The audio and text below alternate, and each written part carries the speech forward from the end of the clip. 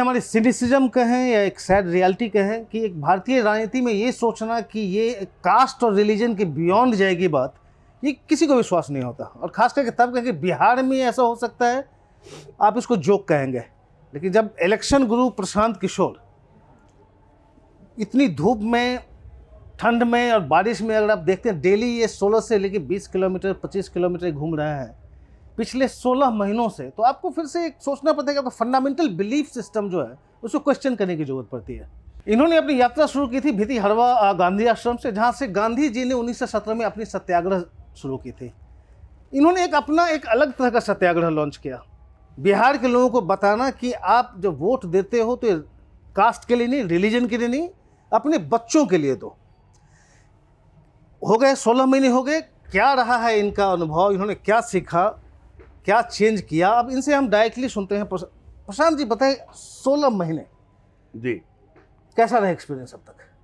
अच्छा है, जो सोच कर आए थे उससे बेहतर है। जितनी कठिनाइयों का अंदाज़ा यात्रा शुरू करने से पहले था, इस अभियान को शुरू करने से पहले था,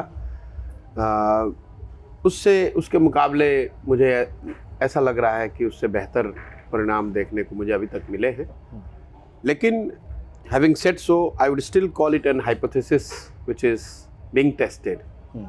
मैं उनमें से नहीं हूँ जो आगे बढ़ के चीज़ों का दावा करे जब तक मैंने उसको किया नहीं है। मेरी एक अपनी सोच है जो मैंने 10 साल पहले संयुक्त राष्ट्र संघ में और बाद में फिर 10 साल यहाँ राजनीतिक क्षेत्र से जुड़कर जो मेरा जो अनुभव रहा, जो मैंने काम किया, उन सबको एक साथ लाकर मैंने बिहार के लिए, बिहार की परिस्थिति में बेहतरी के लिए जो परिकल्पना बनाई है, सब कुछ अपना जीवन का, अपनी सोच, अपनी व्यवस्था, अपना साधन, सब कुछ दांव पर लगाया है।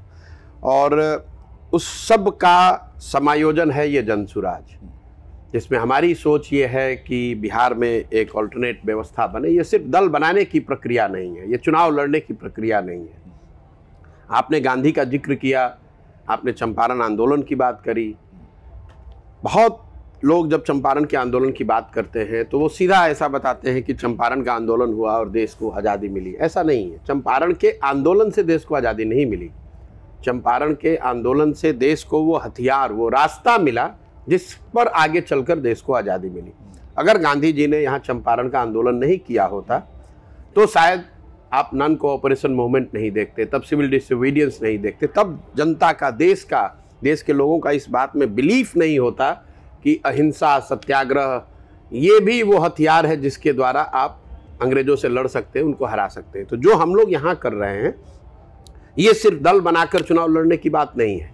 ये समाज को ये बताकर, समझाकर, उनके मदद से एक ऐसे दल बनाने का प्रयास है जो कि बिहार में लोगों की जीवन में सही मायनों में परिवर्तन लाए।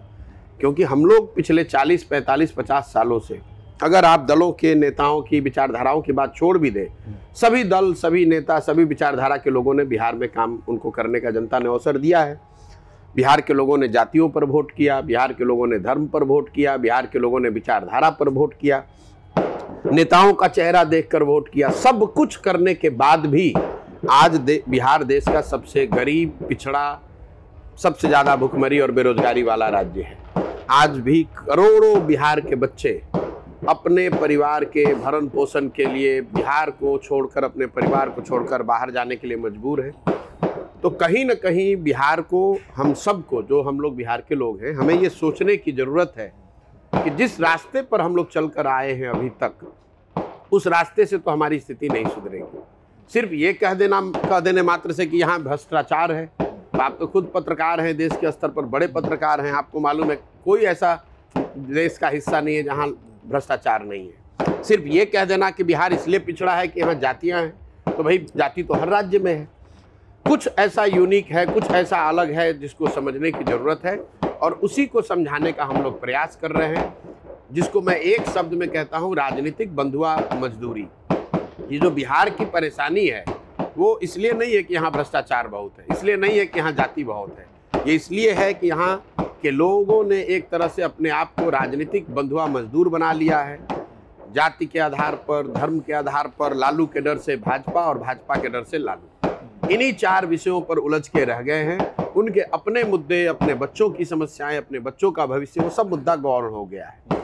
इसलिए ये यात्रा है, इसलिए ये प्रयास है कि लोगों को जाकर ये बताया जाए कि मेरे भाई, जब तक तुम अपने और अपने बच्चों के लिए सजग नहीं होगे, उनके लिए वोट नहीं करोगे, तब तक वोट चाहे आप किसी को दे दें, आपका सुधार नहीं होने वाला है। देश की चाहे जितनी तरक्की हो जाए, आपके बच्चों को रोजगार नहीं मिलने वाला है। पाकिस्तान को चाहे आप कितना ही सबक सिखा दें, उससे आपकी स्थिति नहीं बदलने वाली है। और यही इस पूरे परिकल्पना के कोर में है। देखिए, पहले आज यहाँ आने के पहले खगड़िया में हम लोग हैं, करीब 170 किलोमीटर पटना से ईस्ट में। आने के पहले तक और उसके पहले भी मेरा भी हमेशा से डाउट रहा है कि क्या ये कास्टलेस रिलीजन लेस सोसाइटी, ये पॉलिटिक्स की जो बात कर रहे हैं प्रशांत किशोर, ये क्या इसका कोई रिस्पांस मिलेगा? लेकिन आज जो मैंने देखा, जो इंथुजियाज्म, जो रिस्पांस है स्पेशली यंगस्टर्स में है, कि ट्रैक्शन इसके लिए है। एक बहुत बड़ा वोट बैंक है कि नहीं पता नहीं, बट लोगों का काफ़ी क्यूरियोसिटी है, इंटरेस्ट है जो आप कर रहे हैं। क्वेश्चन ये है कि जब प्रशांत किशोर यहाँ से आगे निकल गए, फिर से तेजस्वी यादव और नीतीश कुमार आ रहे हैं वोट मांगने के लिए वापस खगड़िया, क्या वो लोग आपका ये मैसेज याद रखेंगे या भूल के फिर उधर चले जाएंगे? देखिए, दो बातें हैं। सबसे पहले तो ये मानना कि बिहार में हर व्यक्ति जाति पर वोट करता है, ये बहुत बड़ा एक मिसकंसेप्शन पूरे समाज में बना दिया गया है। बिहार पिछड़ा क्यों है? क्योंकि लोग यहाँ जाति पर वोट करते हैं। आप देश की पत्रकारिता करते हैं, आप मुझे बता दो, गुजरात में क्या जाति नहीं है? क्या वहाँ जातियों का ध्यान नहीं रखा जाता है राजनीति करते समय? ये वोका लिग्गा और लिंगायत कर्नाटक में नहीं है, माला मडिगा रेड्डी कम्मा आंध्रा में नहीं है, ये हर जगह है। लेकिन चूंकि हम लोग पीछे छूट गए हैं, तो एक तरह से ये स्टिग्मेटाइज कर दिया गया। बिहार क्यों पिछड़ा है? तो नेता अपनी गलती तो मानते नहीं है।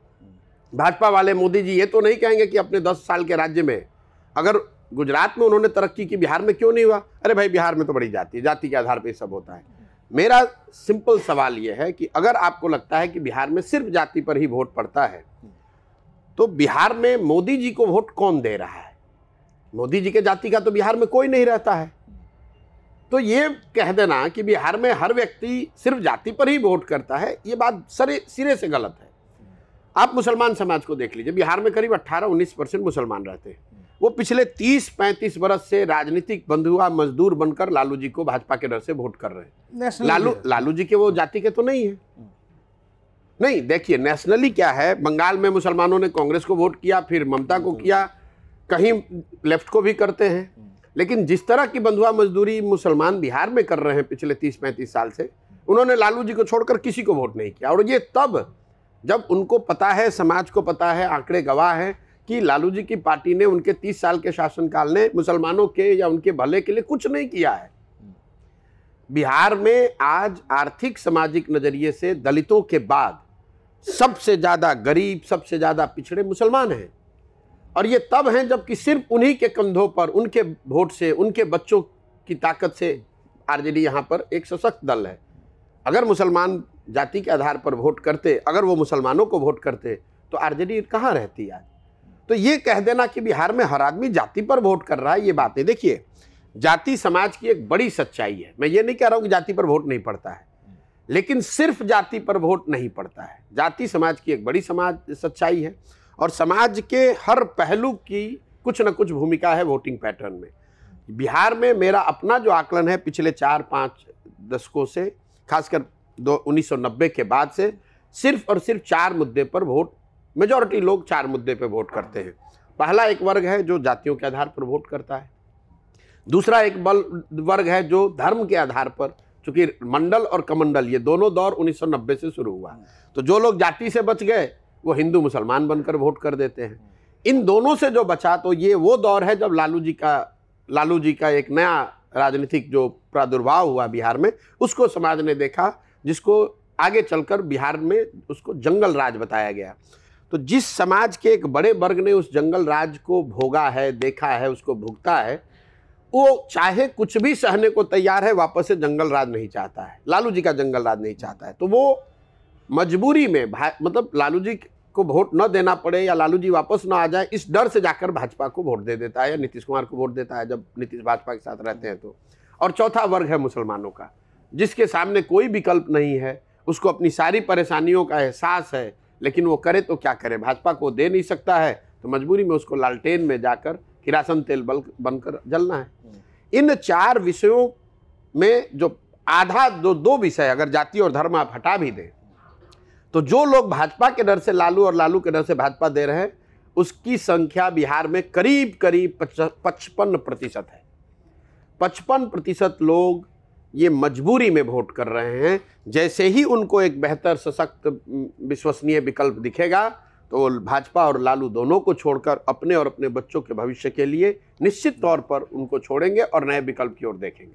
आप एक बिहार का राजनीतिक इतिहास देखें तो आप एक नया मूवमेंट है। कभी भी हिस्ट्री में बिहार में किसी इंडिविजुअल ने कोई मूवमेंट लॉन्च नहीं किया। जयप्रकाश नारायण की भी कहें अगर, स्टूडेंट्स मूवमेंट था, उनको इनवाइट किया गया था लीड करने के लिए, फिर नेशनली हुआ। एक इंडिविजुअल ने कोई मूवमेंट लॉन्च नहीं किया आज तक बिहार में, जो आप कोशिश कर रहे हैं। नहीं, देखिए, पहली बात तो मैं इसको मूवमेंट कहता ही नहीं हूँ, मैं आंदोलन नहीं कर रहा हूँ, क्योंकि मेरा आंदोलन और क्रांति में कोई यकीन नहीं है। मैं अपने हर भाषण में कहता हूँ कि आंदोलन और क्रांति ये वो तेज हथियार हैं जिससे कि आप बड़े से बड़े वृक्ष को काट सकते हैं। आंदोलनों के जरिए, क्रांति के जरिए आप लोगों को सत्ता से हटा सकते हैं, एक नई व्यवस्था नहीं बना सकते हैं। अगर आप मानव सभ्यता के इतिहास को पढ़ेंगे दुनिया में, तो फ्रांस की क्रांति को अगर आप अपवाद के तौर पर हटा दें, तो पिछले 1000 साल के इतिहास में किसी आंदोलन और क्रांति से मानव सभ्यता के सृजन में कुछ बहुत बड़ा कंट्रीब्यूशन नहीं रहा है। उससे मानव सभ्यता का विकास नहीं हुआ। हाँ, आंदोलनों से आपने लोगों ने सत्ता से लोगों को हटाया है। जेपी का आंदोलन हुआ, उससे आपने इंदिरा जी को हटा दिया, लेकिन उससे नई व्यवस्था देश में नहीं बनी। अन्ना का आंदोलन हुआ, उससे कांग्रेस को हटाया, यूपीए की सरकार हट गई, लेकिन उससे नई व्यवस्था नहीं बनी। सृजन का एक अपना काल है और उसकी एक अपनी गति है। किसी चीज को बनाने की जो प्रक्रिया है वो लंबी है, इट्स ए स्लो बर्न। जो कहते हैं ना, खाना जो है वो लकड़ी की आंच पे बनता है, धीमी आंच पे बनता है, धीमी आंच पे खाना बढ़िया बनता है। तो अगर आपको समाज में कुछ बनाना है तो आपको वो पेशेंस चाहिए। यही गांधीवाद भी है। अगर आप गांधी को बहुत गहराई से उनकी सोच को देखेंगे, गांधी जब लौट कर आए अफ्रीका से, तो उन्होंने ये कभी नहीं कहा कि अंग्रेजों को यहाँ से भगा दो, उनका शासन खत्म कर दो। उन्होंने कहा कि जो अंग्रेज कर रहे हैं उनको करने दीजिए, पहले आप सेल्फ रिलायंट बनिए, अपने में वो वर्चूज बिल्ड कीजिए, छुआछूत से अलग हटो, अपने कपड़े खुद बनाओ, सेल्फ डिपेंडेंट बनो। और जो उनका सत्याग्रह के बाद जो पहला आंदोलन नॉन कोऑपरेशन था, वो भी कि भाई मैं आपके साथ कोऑपरेट नहीं करूंगा, आप शासन करना है करो, मैं कोऑपरेट नहीं करूंगा आपके साथ। उसके बाद उसकी डिग्री उन्होंने चेंज की सिविल डिसोबीडियंस, कि अब मैं कोऑपरेट ही नहीं करूंगा, आपका अवहेलना भी करूंगा। फिर जाकर कहीं भारत छोड़ो आंदोलन जैसी बात हुई।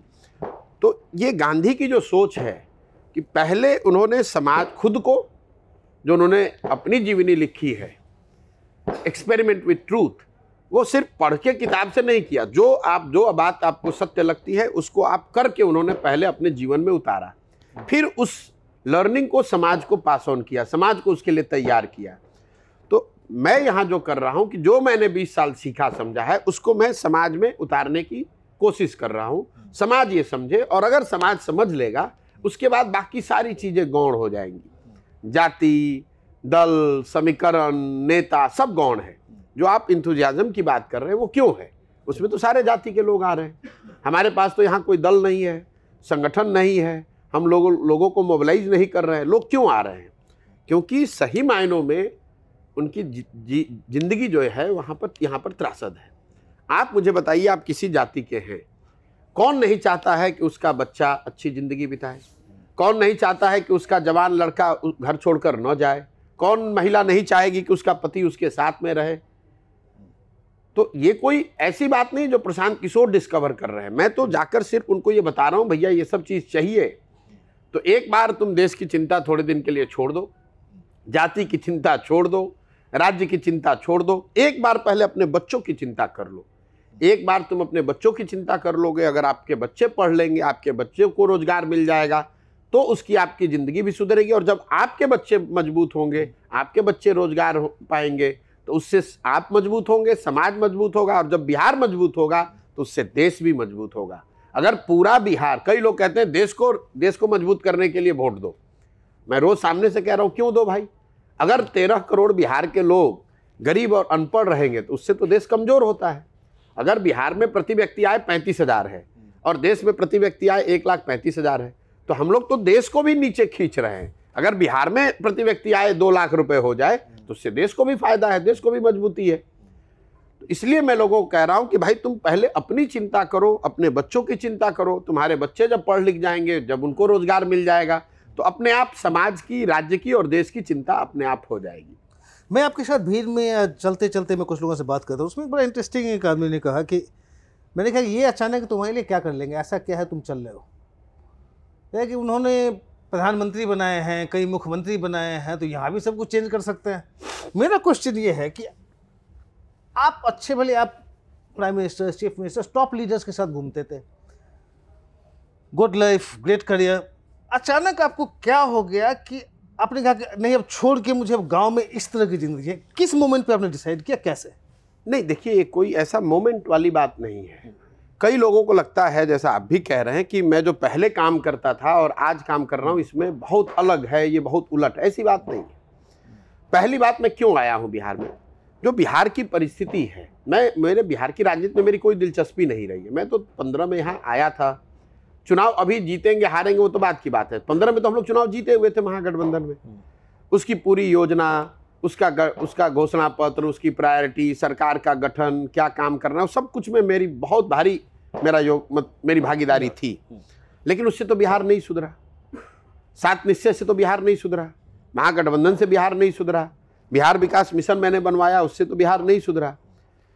तो कहीं ना कहीं और बेहतर प्रयास करने की जरूरत है। और मुझे ऐसा लगता है कि बिहार जैसे राज्य में जहां ज्यादातर नेताओं ने, दलों ने जिस राज्य को एक तरह से न सुधरने वाला मानकर छोड़ दिया है, इस राज्य को सुधारने की जिम्मेवारी सिर्फ और सिर्फ बिहार के बच्चों की है।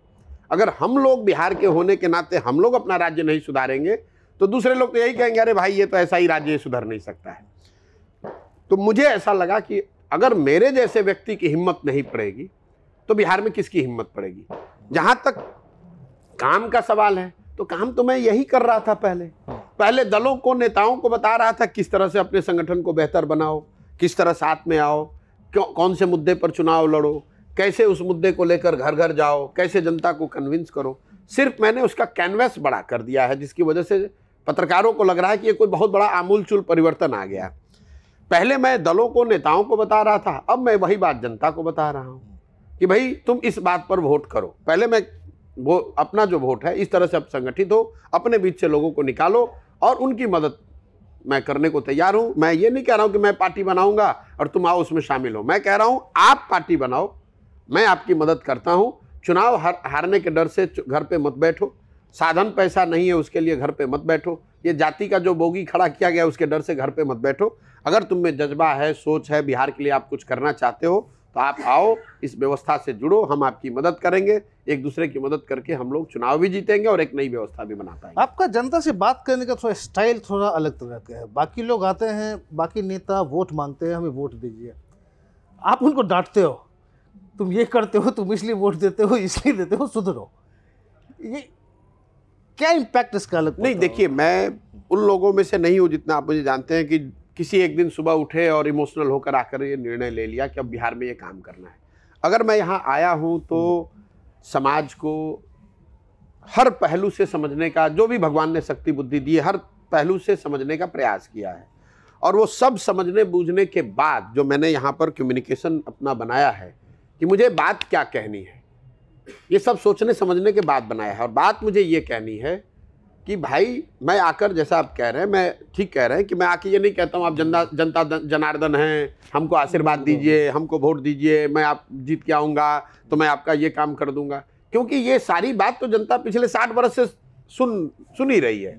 उसने इंदिरा गांधी से सुना, हम लोगों ने राजीव गांधी से सुना, हम लोगों ने समाजवादियों से सुना, हम लोगों ने लालू नीतीश से सुना, और पिछले 10 साल से मोदी जी से भी सुन रहे हैं।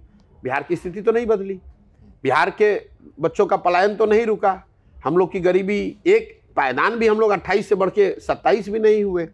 तो कहीं ना कहीं एक नए प्रयास, एक नए संवाद और एक नए विश्वास की जरूरत है। और इसीलिए ये कहा जा रहा है। और ये मैं बात क्यों कह पा रहा हूँ, ये बात मैं इसलिए कह पा रहा हूँ कि मैं इनका अपना हूँ। आप अपने घर में अपने माँ बाप को थोड़े कड़े शब्द में भी बोल सकते हैं, माँ बाप अपने बच्चों को डांट सकते हैं, क्योंकि उनको मालूम है एक दूसरे को कि नहीं ये हमारा हितैषी है। तो बिहार के लोग ये समझ रहे हैं कि ये लड़का आकर बोल रहा है, लेकिन ये हमारा अपना है। मैं ये बात जाकर आंध्र में नहीं कह सकता हूँ, इस भाषा का इस्तेमाल मैं बंगाल में नहीं कर सकता हूँ, बिहार में कर रहा हूँ, क्योंकि ये मेरे अपने हैं और मैं उनको बता रहा हूँ कि तुम नींद से जगो, ये जाति और धर्म के नशे से बाहर निकलो, तभी तुम्हारे बच्चों का भला होगा। दूसरी बात, मैं जो कह रहा हूँ ये सत्य है। तो सुनने के बाद लोगों को बात तो बहुत कड़वी लगती है, लेकिन सुनने के बाद लोग ये कहते हैं, जब निकलते हैं सुनने के बाद, कि नहीं बात तो ठीक ही कह रहे हैं, गलती तो हो ही रही है। तो मैं उसको पहले, जो आदमी एक तरह से सोया हुआ है, उसको मैं हिलाकर ही तो उठाऊंगा। एक बार जब वो उठ जाएगा, सजग हो जाएगा, तो फिर वो अपनी चिंता खुद कर पाएगा।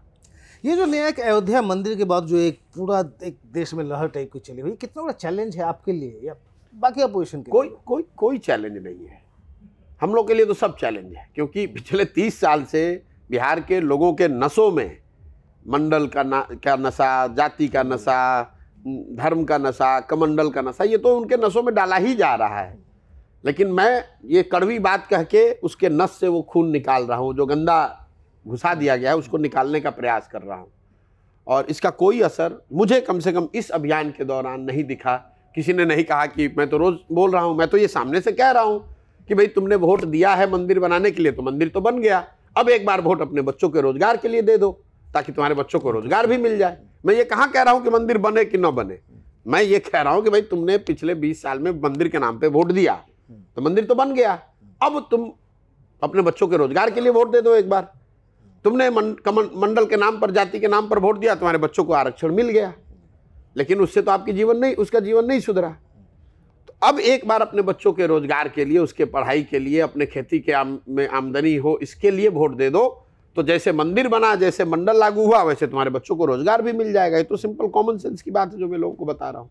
अच्छा, पहले भी जब द प्रिंस लास्ट टाइम आप शेखर गुप्ता जी के साथ आप आपका डिक्लेयर कर रहे थे ऑफ द कफ, उसमें आपने कहा था, उसके बाद भी आप कहते रहे कि ये जो 80% 81% हिंदूज़ की जो बात होती है कि एज हिंदूज़ वोट करते हैं, नहीं देते हैं, नहीं तो बीजेपी को कितना वोट आ चुका होता।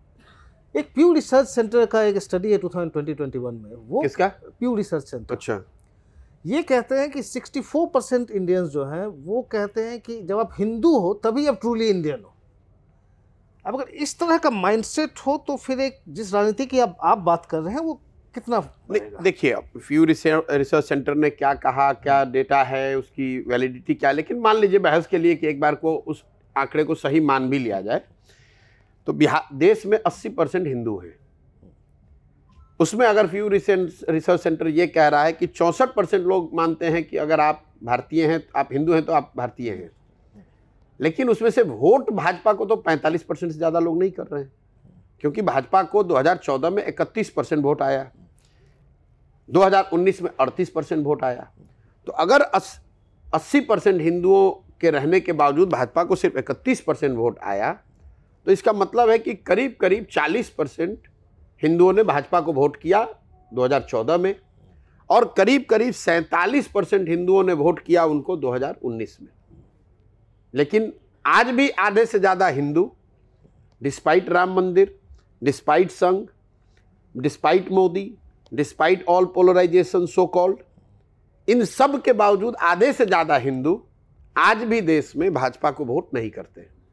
क्योंकि इसलिए नहीं कि वो हिंदू हैं या मुसलमान हैं, क्योंकि वो भाजपा, मेरी अपनी समझ है, क्योंकि वो भाजपा के विचारधारा से उनका इत्तेफाक नहीं है। भाई गांधी भी तो हिंदू थे, वो तो भाजपा की विचारधारा के नहीं थे। अंबेडकर भी तो हिंदू थे, तो जितने उनके मानने वाले अंबेडकराइट हैं वो तो भाजपा की विचारधारा को नहीं मानते हैं। लोहिया और जयप्रकाश भी तो हिंदू थे, जो सोशलिस्ट विचारधारा को उनके फॉलोवर हैं वो तो भाजपा को नहीं मानते हैं। तो और जो कम्युनिस्ट विचारधारा के मानने वाले लोग हैं वो भी तो हिंदू हैं, वो भी भाजपा की विचारधारा को नहीं मानते। मेरा ऐसा मानना है कि हिंदू समाज में कई विचारधारा के मानने वाले लोग हैं, उसमें एक प्रीडोमिनेंट विचारधारा भाजपा की भी है। करीब करीब आधे से थोड़ा कम हिंदू उस विचारधारा को मान रहा है, जिसका फायदा भाजपा को उनको राजनीतिक तौर पर मिल रहा है। लेकिन जो करीब करीब आधे से ज़्यादा थोड़े हिंदू जो भाजपा को वोट नहीं कर रहे हैं, वो इन चार विचारधाराओं के मानने वाले प्रीडोमिनेंटली लोग हैं। तो राजनीतिक तौर पर अगर कोई भाजपा से लड़ना चाहता है, उनके सामने चुनौती देना चाहता है, तो सिंपल फॉर्मूला है, इन चार विचारधारा के मानने वाले लोगों को अगर आप देश में जो माइनॉरिटी जिसको कहते हैं उसके साथ जोड़ दें तो आपका डिनोमिनेटर आज भी 60% 62% का होता है। जो लोग कहते हैं भाजपा को 38 मिला और विपक्षी दलों को 62 मिला, अगर उसको विचारधारा के आधार पर आप देखें तो ये 62% लोग कौन हैं? ये 4 विचारधारा के मानने वाले हिंदू हैं, जो हिंदू गांधी को मानते हैं, अंबेडकर को मानते हैं, सोशलिज्म को मानते हैं और कम्युनिस्ट को मानते हैं, वो भाजपा को वोट नहीं करते हैं। और 18 से 20% जो माइनॉरिटी है वो भाजपा को वोट नहीं करता है। यही कुल मिलाकर 60-62% होता है। तो अगर कोई प्रयास, अगर आप भाजपा से राजनीतिक तौर पे लड़ना चाहते हैं तो वो प्रयास इसी के इर्द गिर्द होना चाहिए कि कैसे इन 4 विचारधारा को मानने वाले लोगों को एक साथ लाया जाए और उनको माइनॉरिटी के साथ जोड़ा जाए। अगर आप उनको साथ में जोड़ देंगे तो आप आगे काम आपका आसान हो जाएगा। अगर ये इंडिया अलायंस आपको लगता है अगर हो जाता तो बीजेपी को टक्कर दे सकते थे या 24 डन डील था? नहीं, देखिए मैं फिर वही बात कह रहा हूं कि इंडिया क्या है, इंडिया अलायंस क्या है? ये सिर्फ 10-12 अलग अलग राजनीतिक नेताओं और दलों का एक साथ मंच पर आने से, उससे उनकी अपनी अपनी ताकत तो है लेकिन उनके बीच की सिनर्जी तो कुछ है नहीं। कोई कॉमन नैरेटिव है नहीं, कोई कॉमन एजेंडा है नहीं, कोई कॉमन प्रयास भी नहीं है। तो उन सिर्फ नेताओं के एक कमरे में साथ आकर बैठ लेने से, उनके साथ में बैठ के चाय पीने से, उनके एक साथ में बैठ के संवाददाता सम्मेलन करने से तो फायदा होगा नहीं। ममता बनर्जी की ताकत बंगाल में है लेकिन उस ताकत का फायदा तेजस्वी यादव को या इंडिया अलायंस को बिहार में कैसे मिलेगा? या जो ताकत मान लीजिए कि यहाँ लालू यादव की है, उस ताकत का फायदा अखिलेश को यूपी में कैसे मिलेगा? जब तक आप वो चैनल नहीं बनाओगे तब तक साथ में आने का कोई बहुत बड़ा फायदा नहीं होने वाला। आपको भी लगता है 24 डन डील है? नहीं, देखो डन डील तो लोकतंत्र में कभी कोई कह नहीं सकता है, लेकिन अगर आज चुनाव हो जाए तो जो अभी तक दिख रहा है उसके हिसाब से मुझे लगता है कि भाजपा एनडीए गठबंधन को बड़ी बढ़त आज के तारीख में है। डन डील तो आप खुद पत्रकार हैं, किसको पता है 2 महीनों में क्या हो जाए, कोई जानता नहीं। लेकिन अगर आज चुनाव हो तो भाजपा एनडीए को बहुत बड़ी बढ़त देश के स्तर पर दिख रही है। ये 38% जो भाजपा को मिलती है उसमें आपको क्या लगता है मोदी का कितना है और भाजपा का कितना है? कि अगर पीएम मोदी आगे नहीं हो, 29 हो, 34 हो, तब भाजपा कितना श्रिंक करेगी या आगे? नहीं, देखिए ये डेल्टा एकदम फिक्स करना कि मोदी न हो तो कितना वोट कम हो जाएगा, ये तो बहुत मुश्किल अपोजिशन देख रही है कि पोस्ट मोदी शायद इनका कुछ हो जो एटलीस्ट कांग्रेस का। देखिए जितने ये मतलब लेजी ऑपोजिशन वाले, मैं कहूँगा जितने लीडर हैं बैठे हुए हैं, सोए हुए हैं कि अच्छा मोदी को तो नहीं हरा पाया, मोदी के बाद देखेंगे, इसका कोई मायने नहीं है।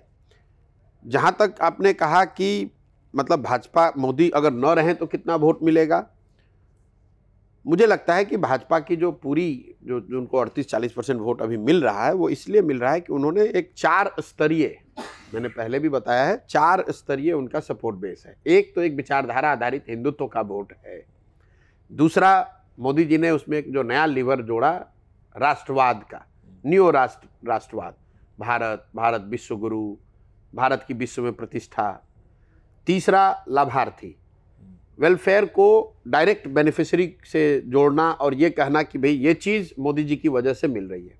शौचालय पहले भी बनते थे, अब शौचालय मोदी जी बनवा रहे हैं। लोगों को अनाज पहले भी मिलता था, अब अनाज मोदी जी उनको दे रहे हैं। बिजली पहले भी आती थी, अब बिजली मोदी जी दे रहे हैं। बैंक अकाउंट पहले भी लोग खोलते थे, अब बैंक अकाउंट मोदी जी खोल रहे हैं। और चौथा जो उनका इलेक्टोरल और फिनेंशियल मसल पावर है ग्राउंड पे, इन चारों चीज़ों को अगर आप जोड़ दें तो हिंदुत्व, राष्ट्रवाद, लाभार्थी और राजनीतिक आर्थिक उनकी जो ताकत है, और इन चारों चीज को बाइंड कौन करता है वो है मोदी, ब्रांड मोदी। इसलिए मोदी जी का बहुत महत्व है। जो हिंदुत्व के विचारधारा को मानने वाला है उसको लगता है कि मोदी जी ने हमें वो ताकत, वो प्रतिष्ठा दी, जिसमें वो अपॉर्चुनिटी दी कि हम as a Hindu I feel emboldened. जो राष्ट्रवाद की वजह से वोट दे रहा है वो भी मोदी को कह रहा है कि ये मोदी आए तब पहली बार राष्ट्रवाद की बात इतने बड़े स्तर पे शुरू हुई। लाभार्थी जो है वो कह रहा है भाई सरकारें तो पहले भी थी लेकिन मोदी जी आए तो डायरेक्ट हमारा अकाउंट खुला, इसमें पैसा आ रहा है। और जो राजनीतिक व्यवस्था की बात है वो लोग भी बताते हैं, उनको लगता है कि भाई मोदी हैं तो भाजपा बड़ी मजबूती से लड़ती है, उनके पास ज़्यादा साधन है, व्यवस्था है। वाजपेयी जी इतने मतलब हर चुनाव में इतनी मेहनत, इतनी ताकत नहीं करते थे वाजपेयी आडवाणी के एरा में। तो इन चारों जो सपोर्ट पिलर हैं, मेन सपोर्ट पिलर, उन चारों को अपने अपने वजह से मोदी उसके पीछे फैक्टर दिखते हैं, इसलिए मोदी इतना बड़ा ब्रांड है। और जब वो नहीं हो तो भी कोई बहुत बड़ा फैक्ट नहीं पड़ेगा। अगर ये चारों पिलर बने रहेंगे तो कोई ना कोई दूसरा फेस आ जाएगा और फिर उसके इर्द गिर्द ये कहानी बन जाएगी। बेस तो यही चार है। आपने कांग्रेस को जो 600 स्लाइड हम लोग कहा गया था, लंबा चौड़ा प्रेजेंटेशन कैसे रिवाइव करोगे?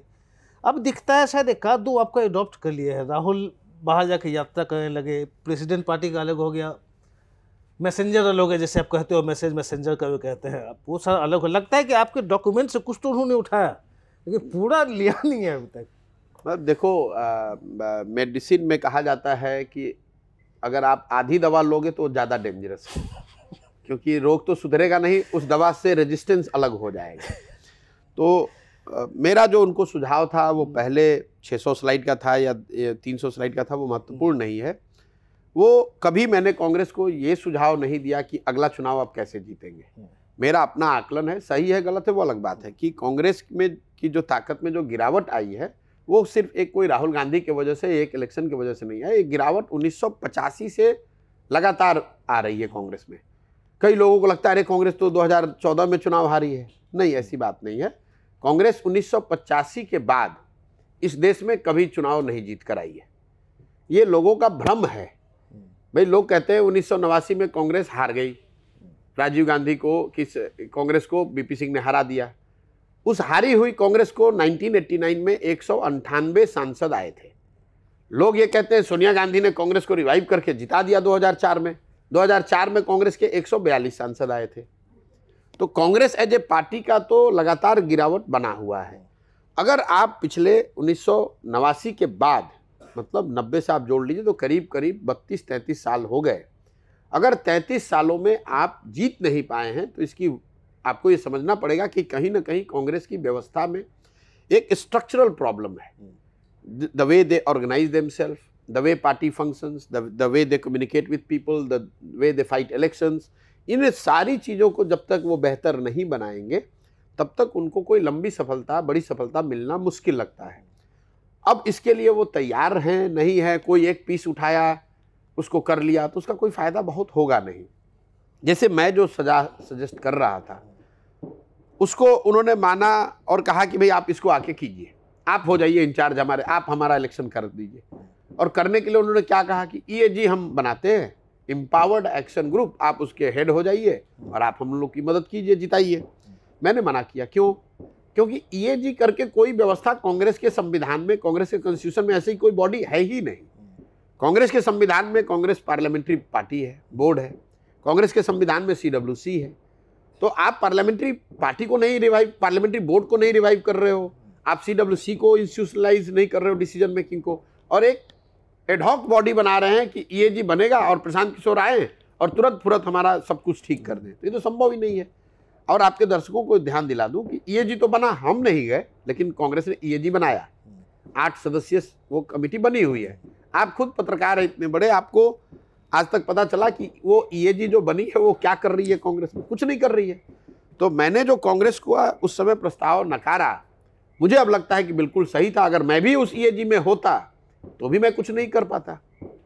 मतलब आप योर रेपुटेशन रेपुटेशन की सिर्फ बात नहीं है। देखिए, हाँ, देश की, लोकतंत्र की, कांग्रेस जैसे बड़े संगठन की बात है तो मैं उसमें बहुत अदना आदमी हूँ। मेरे रेपुटेशन से कुछ बनना बिगड़ना नहीं है, लेकिन मैं कुछ कर नहीं पाता वो, मतलब, और मेरा ये अनुभव यूपी में रहा है उनके साथ, इसीलिए मैं कांग्रेस के साथ जुड़ने में, उनके साथ काम करने में बड़ा संभलता हूं या डरता हूं। यूपी में प्रियंका गांधी को चीफ मिनिस्टर कैंडिडेट बनाना चाहते थे, सही है क्या? नहीं, सिर्फ प्रियंका गांधी को, ये बात तो सही है, लेकिन सिर्फ प्रियंका गांधी को सीएम फेस नहीं बनाना चाहते थे। उसके पीछे एक पूरी लंबी सोच थी।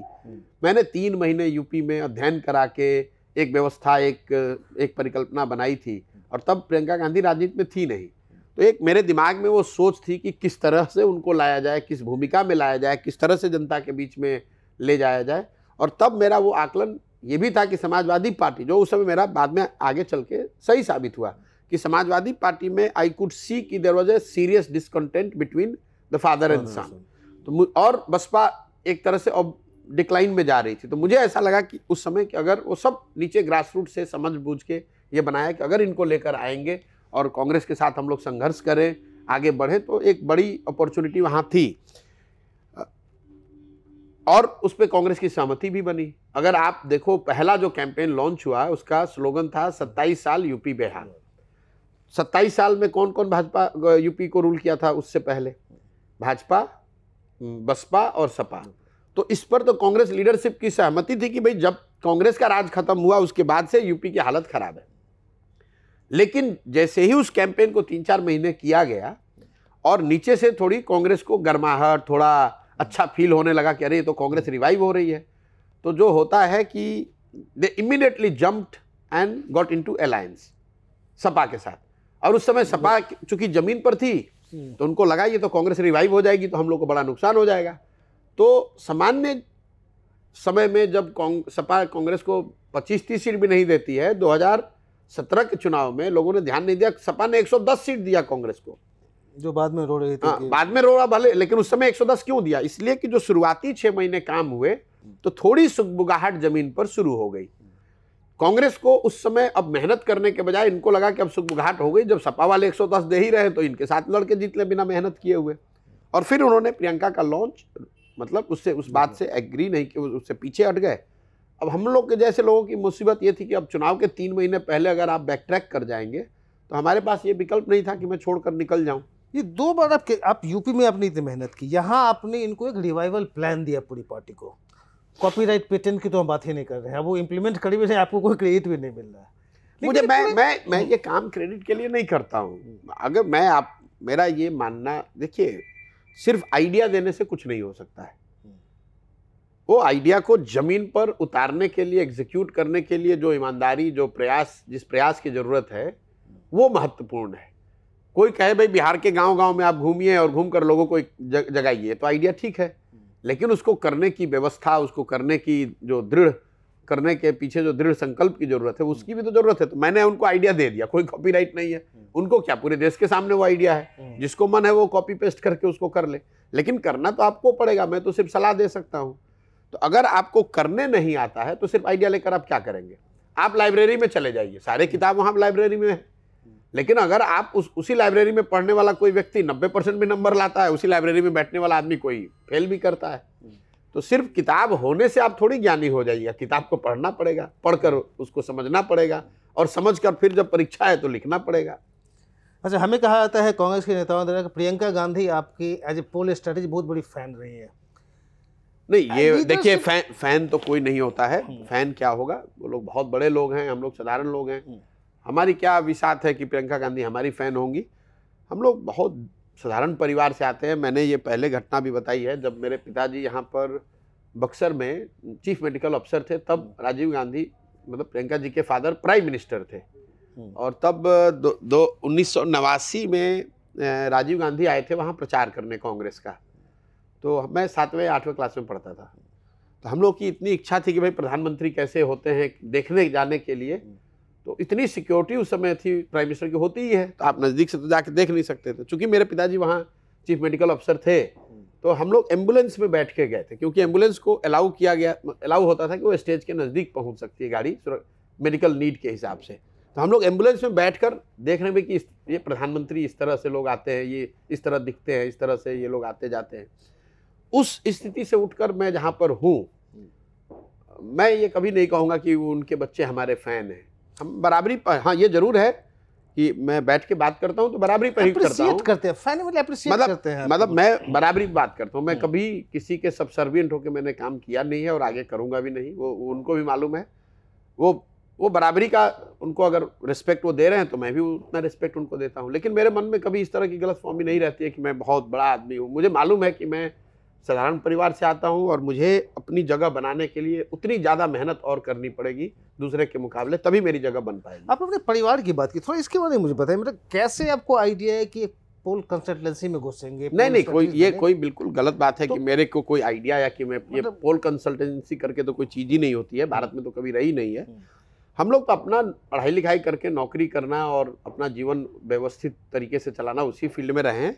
अब संजोग से मुलाकात उसी परिप्रेक्ष्य में मोदी जी से हुई, गुजरात में कुपोषण पर काम करने के संदर्भ में बात हुई, और आए भी वही काम करने छोड़कर। अब साथ में रहते रहते एक नियति भी चीज़ है, ऊपर वाला, हम लोग तो क्या निमित्त मात्र हैं। अगर आपके ऊपर लिखा हुआ है भगवान ने कि ये इस रास्ते पे चलना है तो वही हो जाता है। आए थे तो काम वही करने, और धीरे धीरे इस लाइन में आ गए। और ऐसा मैं नहीं कह सकता हूँ कि हमने कोई सोचा था या मेरी कोई ऐसी बड़ी सोच थी कि मैं राजनीति में कुछ कर सकता हूँ, ऐसा नहीं है। ये तो समय है, धारा में बस समय के साथ चले हैं, जो होता गया वो करते गए। और अभी अब जब आप पीछे देखते हैं कि अच्छा 10 साल में आपने कुछ बड़ा अच्छा कर लिया है, ऐसी बात नहीं है कि उस 10 साल पहले अगर आप मेरे से पूछते तो मुझे थोड़ी जानकारी होती, मुझे कोई जानकारी नहीं। मैं बस आपसे लास्ट 2-3 क्वेश्चन जन सुराज अभियान के बारे में पूछूंगा। उसके पहले एक लास्ट नेशनल पर्सपेक्टिव में क्वेश्चन, 24 के बाद अब इंडियन पॉलिटिक्स को किस तरफ जाता हुआ देख रहे हैं? अपोजिशन पूरा स्प्लिट है, पार्टी धीरे धीरे इरोड हो रहा है उनका बेस, कांग्रेस स्ट्रेंथन नहीं हो रही है, किस तरफ जा रहा है? अब डिपेंड करता है कि फाइनल नंबर्स क्या आते हैं। लेकिन अगर कांग्रेस अपने 2019 के परफॉर्मेंस में कुछ मटेरियल डिफरेंस कांग्रेस के स्थिति में नहीं आएगी, गुड और बैड, तो स्टेटस को मुझे लगता है कि अभी कुछ और समय तक के लिए बना रहेगा। लेकिन अगर मटेरियल डिफरेंस उसमें आ जाए, जैसे 50-55 सीट घट के 20-25 हो जाए, 30 हो जाए, या फिर वो बढ़ के 75-80-100 हो जाए, तो आपको कुछ हलचल दिख सकती है। लेकिन अगर unless Congress reaches close to 100 और क्लोज टू 25-30, स्टेटस को मोर और लेस बना रहेगा कम से कम 1-2 साल तक, क्योंकि वो व्यवस्था ऐसी है कि उसको कोई शेक करने के लिए अभी तैयार नहीं है। राहुल गांधी उसके सर्वे सर्वा हैं, और जैसे वो चाहेंगे कम से कम नियर टर्म में पार्टी वैसे ही चलेगी, अनलेस कि कोई ऐसी घटना हो जाए जो हम लोग के मतलब फोर्से हम लोग को देख नहीं पा रहे हैं। मुझे नहीं लग रहा है कि कोई बहुत बड़ा शेकआउट कांग्रेस में इमीडिएटली रिजल्ट के बाद होगा, unless that result is dramatically different than what it was in 2019। 25-30 में आ जाएगी कांग्रेस तो क्या होगा? तो मुश्किल होगी, तो मुश्किल हो सकती है ऑलरेडी। मतलब अगर 25-30 पर आ जाए तो एग्जिस्टेंशियल क्वेश्चन नहीं, कांग्रेस पार्टी या उस विचारधारा के लिए एग्जिस्टेंशियल क्वेश्चन नहीं है, लेकिन उसकी जो लीडरशिप है उसके लिए तो जरूर आ जाएगी। अगर आप 15 साल के बाद 2014 में हारे, चलिए एक शॉक लोगों ने बर्दाश्त कर लिया, 19 में हारे, बर्दाश्त कर लिया, अब अगर 2024 में भी आप उससे भी नीचे चले जाते हैं, मटेरियली नीचे चले जाते हैं, तो निश्चित तौर पर कहीं ना कहीं आत्मचिंतन भी होगा, और उस चिंतन से कुछ उथल पुथल की स्थिति भी बन सकती है। और ये अगर बाकी रीजनल पार्टीज को देखें तो उसमें किसमें पोटेंशियल है थर्ड अल्टरनेटिव का? आप हो, टीएमसी हो? नहीं, रीजनल पार्टी तो कोई अपने आप में देश के स्तर पर, इसीलिए तो रीजनल पार्टी की पोटेंशियल तो भाई जो भी आगे 10 साल के लिए मेहनत करेगा, उस तरह के प्रयास करेगा, उसमें पोटेंशियल हो सकता है। लेकिन देश में पिछले 100-150 साल के इतिहास को आप देखेंगे तो नेशनल स्तर पे राजनीतिक ताकत बनाना इतना आसान नहीं जितना लोग समझते हैं। पिछले 75 सालों में, आप आज़ादी से पहले भी चले जाइए तो 150 सालों में इस देश में in true sense, real sense, 2 ही नेशनल पार्टी बनी, एक कांग्रेस और एक भाजपा। कांग्रेस का आप इतिहास उठाकर देख लीजिए, जब ये कांग्रेस बनी उसके बाद करीब 30 बरस लगे उस कांग्रेस को देश के स्तर पर राजनीतिक ताकत हासिल करने में, और गांधी जी जैसा नेतृत्व मिला तब हुआ। यही हाल कमोवेश भाजपा का रहा है।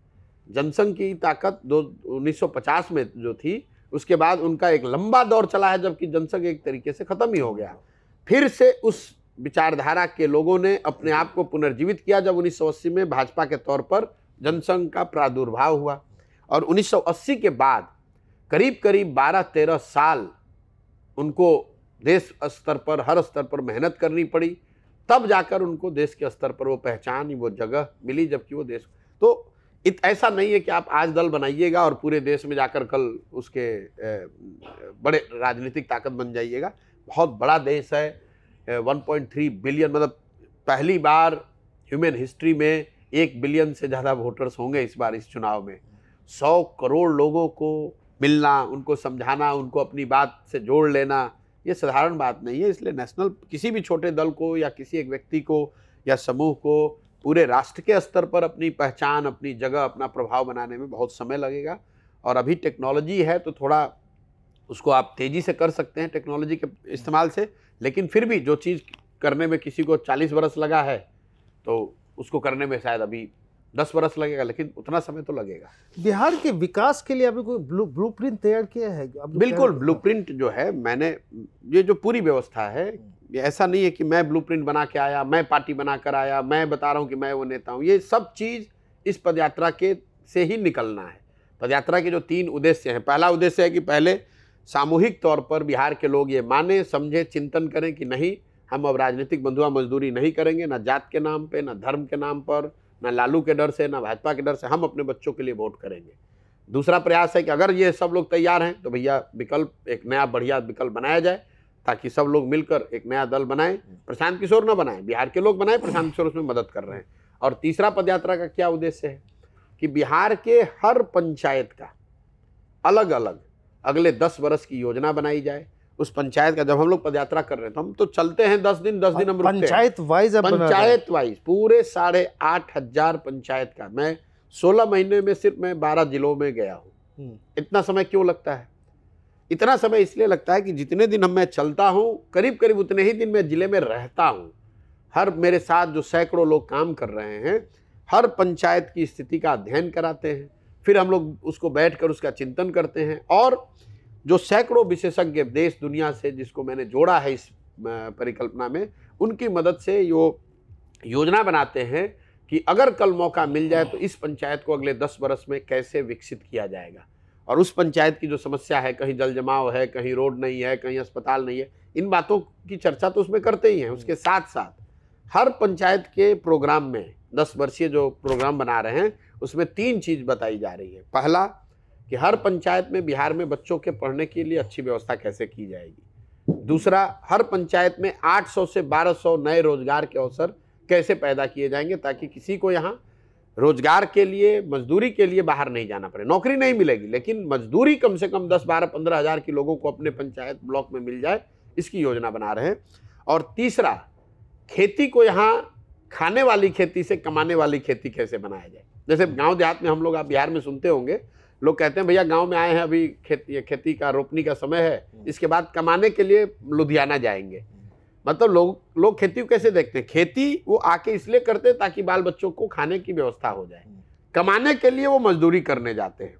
मैं वो व्यवस्था बदलना चाहता हूँ। खेती को खाने वाले के बजाय, खाने वाली खेती से कमाने वाला खेती बनाना चाहता हूँ। और ये तीनों चीज़ की योजना पंचायत वार में बना रहा हूँ।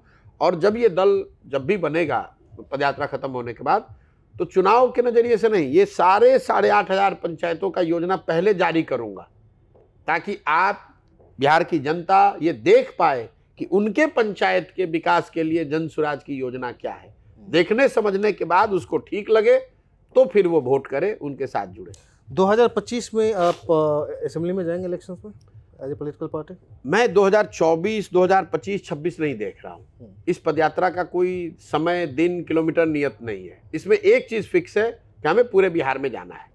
जिस दिन मैं कम से कम 2/3 से ज़्यादा बिहार कर लूँगा, उसके बाद सब लोग मिलकर अगर तय करेंगे कि दल बनने का अब सही समय आ गया है, तो दल बना लिया जाएगा। और दल जब बनेगा तो उसके बाद स्वाभाविक तौर पर उसके बाद जो भी चुनाव होगा, वो चाहे मुखिया का चुनाव हो या असेंबली का चुनाव हो, उसको पूरी ताकत से लड़ा जाएगा।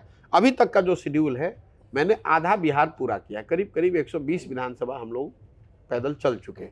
120 करने में और साल भर, 1.5 साल का समय लग सकता है।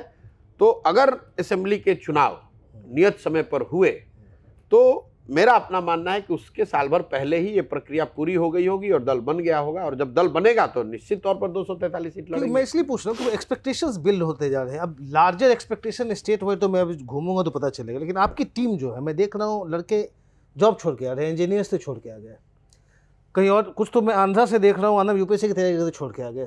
अब इनका जो एक्सपेक्टेशन है आप में कि आप डिलीवर करेंगे, नहीं, आप तो 2-4 लोगों से मिल रहे हैं। मैं इस पूरी व्यवस्था में 1500 से ज़्यादा लड़के और लड़कियां वो इसमें जुड़े हुए हैं, वॉलंटियर के तौर पे, फेलोज के तौर पे, पेड कॉलीग्स के तौर पे। तो ये सारे लोग जुड़े हुए हैं सीखने के लिए। बहुत सारे लोग इसलिए जुड़े हैं कि वो इस एक्सपेरिमेंट को ऐसा देख रहे हैं कि शायद इससे कुछ बड़ा निकल सकता है। बहुत सारे लोग यूपी बिहार के इसलिए जुड़े हैं कि वो बिहार यूपी में चीज़ों को बदलते हुए देखना चाहते हैं। और इन 1500 में मेजॉरिटी उन लड़कों का, उन बच्चों का है जो बिहार के हैं, जो सही मायने में देखते हैं कि भाई बिहार को सुधारने का एक सही प्रयास है, इसमें उन्हें योगदान करना चाहिए। Thank you very much for talking to us. Thank you very much. Very much.